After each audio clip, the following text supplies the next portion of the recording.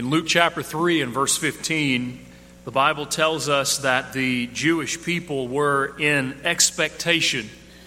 And the expectation that the passage is referring to is the expectation of the Messiah, the coming of the Christ. In fact, there are several New Testament passages that echo the same sentiment. Matthew chapter 2 and verse number 4, speaking of Herod even, when he had gathered all of the chief priests and the scribes together, he demanded of them where the Christ should be born. The woman of Samaria at the well said to Jesus in John 4 verse 25, "I know that Messiah comes, who is called Christ, and when he has come, he will tell us all things." John 7 and verse 31, many of the people believed on him and said, "When Christ comes, will he do more miracles than these which this man has done?" And Jesus himself asked the Pharisees in Matthew chapter 22, "What think ye of Christ? Whose son is he?"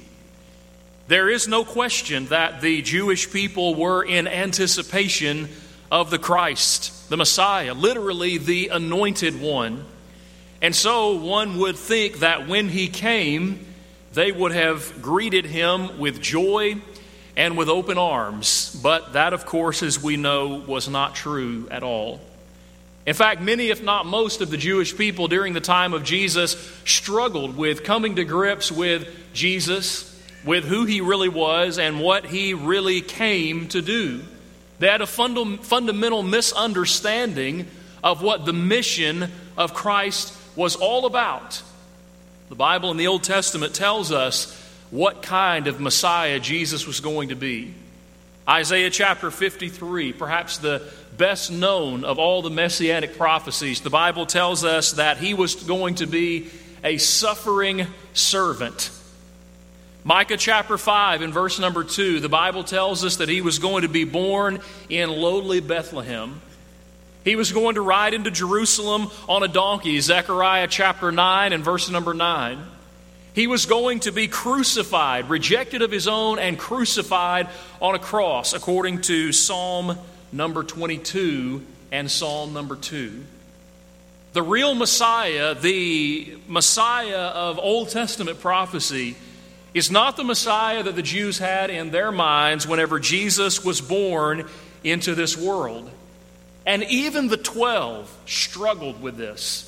Even the 12 struggled to wrap their minds around and to understand who Jesus really was and what following him was really all about.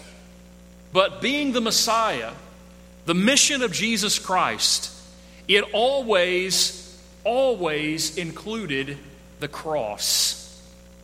I want you to look with me in your Bibles tonight in the book of Mark, and I want us to notice 3 passages.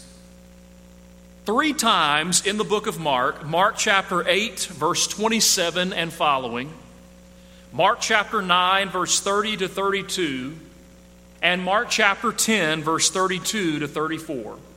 Mark 8, 27 and following. Mark 9, 30 and 32. And Mark 10, 32 to 34. 3 times in the book of Mark, Jesus will reveal to the 12 that he is on the way to the cross. He will tell them about the fact that the Son of Man is going to be rejected, that he is going to suffer, and that he is going to be put to death, and that he is going to rise on the 3rd day. And in all 3 of those occasions in which Jesus prepares the disciples for what's coming, you find the exact same discussion, but presented in a slightly different way. One would expect probably that, or perhaps that when Jesus announced that he was going to Jerusalem and he was going to be rejected and he was going to be crucified, that the reaction of the 12 would have been something like sorrow. But that's not the case at all. The reaction of the 12 in each case was a reaction that had to do with pride. And so in every one of these instances, immediately following Jesus announcing the upcoming crucifixion, in each case, Jesus had to teach a lesson about true discipleship. He had to teach a lesson about true humility, a lesson about true service, and a lesson about what being a Christian and following Christ is all about. The way of the cross Let's look at these three contexts. First of all, Mark chapter 8, verse 27 to 30. Notice with me what happens. Mark chapter 8, beginning in verse number 27, the Bible says, this will be a familiar context to us from Matthew's account, that when Jesus and his disciples went out to the towns of Caesarea Philippi, on the road he asked his disciples, saying to them, "Who do men say that I, the Son of Man, am?" And so they answered and said, "John the Baptist. But some say Elijah, and others one of the prophets." He said to them, "But who do you say that I am?" And Peter answered and said, "You are the Christ." He strictly warned them that they should tell no one. Now, if you're looking for an easy way to remember what goes on in the context, here's one way to do it. You can circle verse 27 to 30 and write down, "I am the Christ. I am the anointed one. I am the Messiah. I am the one whom the prophets have foretold. I am the one whom we all have been looking forward to for so many generations." Now, what does that mean? That comes in verse 31 through 33. Jesus says, or the Bible says rather in verse 31, now here is his announcement, "I am Christ." Here's what that means. It means that I'm going to suffer. He began to teach them that the Son of Man must suffer many things and be rejected by the elders and the chief priests and the scribes and be killed, and after 3 days rise again. He spoke this word openly, the text says. Then Peter took him aside and he began to rebuke him. But when he had turned around and looked at his disciples, he rebuked Peter, saying, "Get behind me, Satan, for you are not mindful of the things of God, but of the things of men." I am Christ, 27 to 30. Here's what that means for me. 31 to 33. And what does it mean? It means that I'm going to suffer and that I'm going to be crucified. Now, Peter had a problem with this. The Bible tells us that Peter took Jesus to the side and began to rebuke him privately, but Jesus rebuked Peter publicly. And Jesus rebuked Peter and said, "Get behind me, Satan." And then he tells us something about what was motivating Peter. Look at the end of verse number 33. He says, "You are not mindful of the things of God, but you are mindful of the things of men." The idea of the terminology is that Peter's mind was fixed on the physical. You see, this is the passage that unlocks for us why the 12 and why the Jews as a whole struggled so much with trying to come to grips with the fact that the Messiah was going to suffer and be crucified and resurrect on the third day. And that is because their image of the Messiah was not the suffering servant of Isaiah 53, who was going to be born in Bethlehem of Micah chapter 5 and verse 2, and ride into Jerusalem according to Zechariah chapter 9, and be rejected and be nailed to a cross according to Psalm 2 and Psalm 22. Their idea of a Messiah is one who is going to redeem them in a physical way.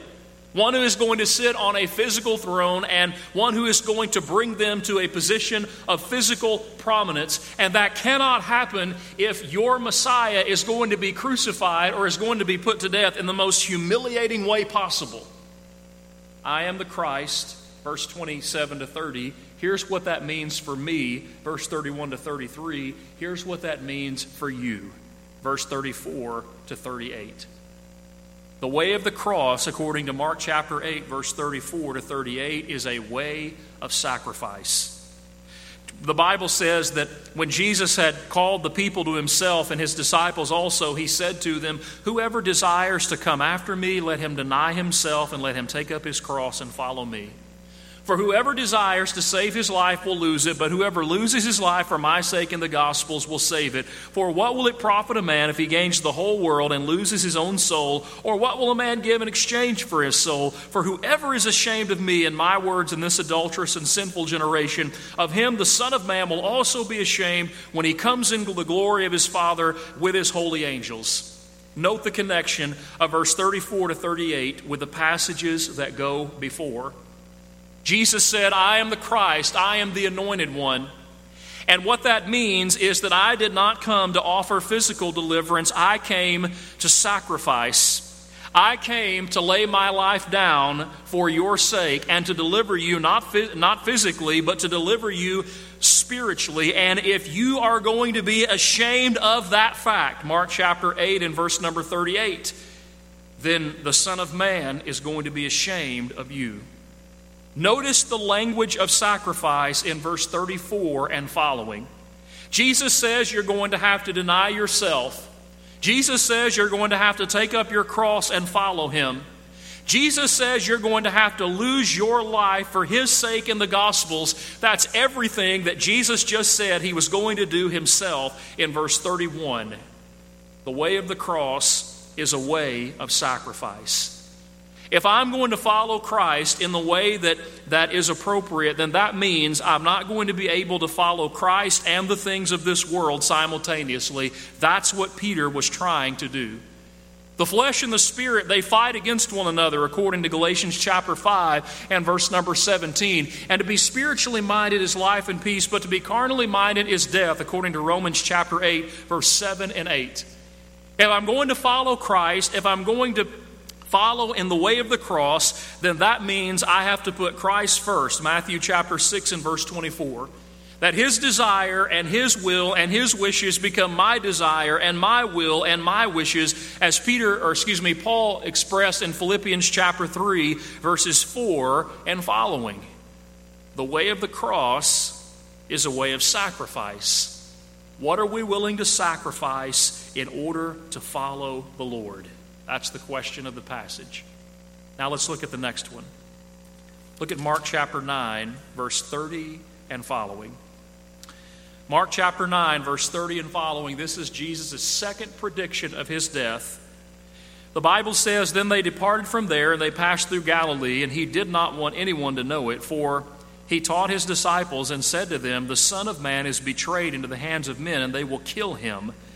And after he is killed, he will rise the third day.' But they did not understand this saying, and they were afraid to ask him." An interesting question would be, why were they afraid to ask him? If you go back and you read from the point that we left off in Mark chapter 8 all the way up to this point in Mark chapter 9, you will notice that Jesus has not been very easy on them as it pertained to their spiritual hardness. In fact, Jesus has a lot to say in the book of Mark, especially in the context of Mark chapter 8 and following, about being spiritually dull or spiritually hard-hearted. And all of that, again, is captured by what Peter said, or what Jesus said about Peter, rather, in Mark 8. That your mind is fixed on the things of the world or things of the flesh and not on spiritual things.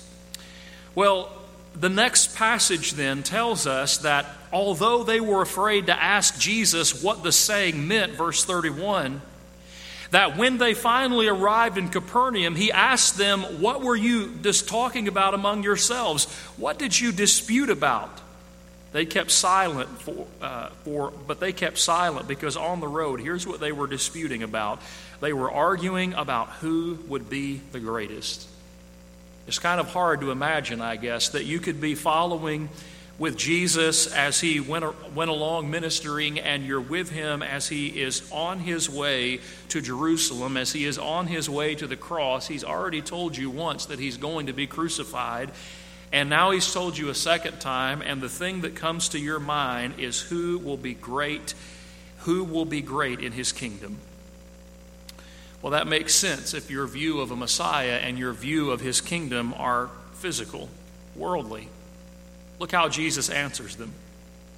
Jesus said, "If anyone desires to be first, he'll be last of all and servant of all." Then he took a little child and he set him in the midst of them. And when he had taken him in his arms, he said to them, "Whoever receives one of these little children in my name receives me.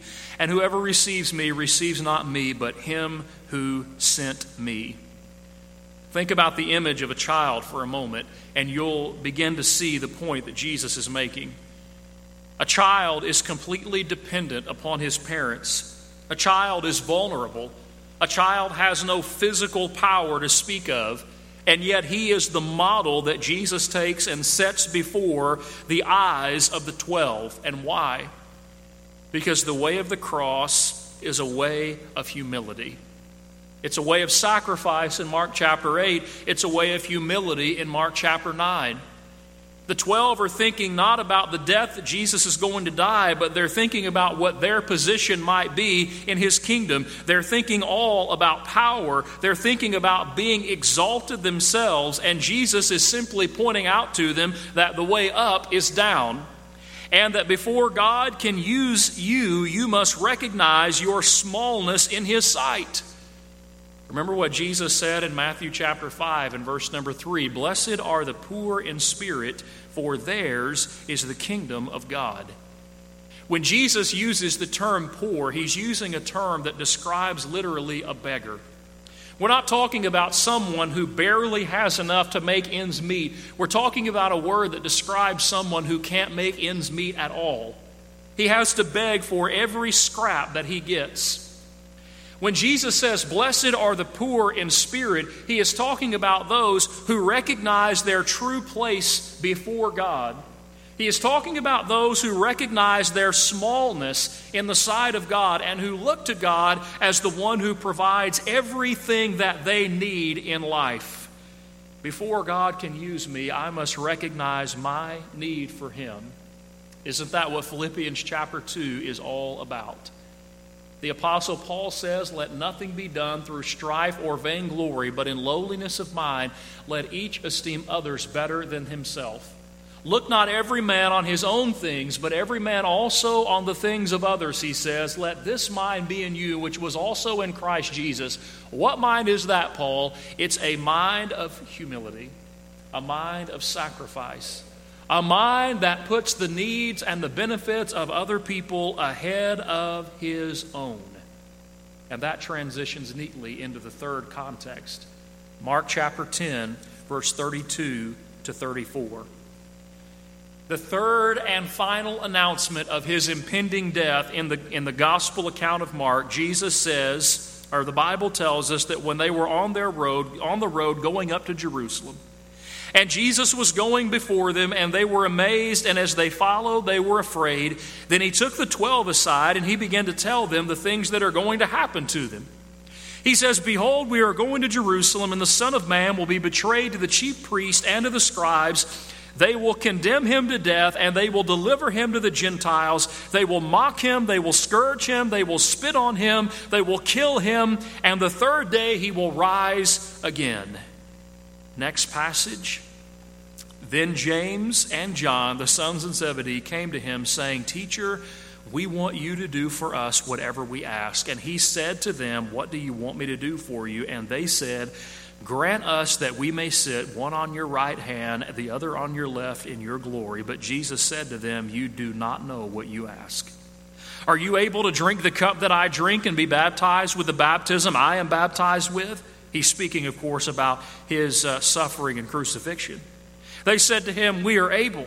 So Jesus said, "You will indeed drink the cup that I drink, and with the baptism that I am baptized with, you will be baptized. But to sit on my right hand and on my left is not mine to give, but it is for those for whom it's prepared."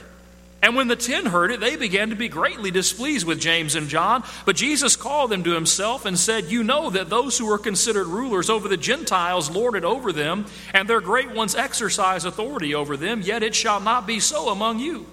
But whoever desires to become great among you will be your servant, and whoever of you desires to be first shall be slave of all. For even the Son of Man did not come to be served, but to serve and to give his life as a ransom for many."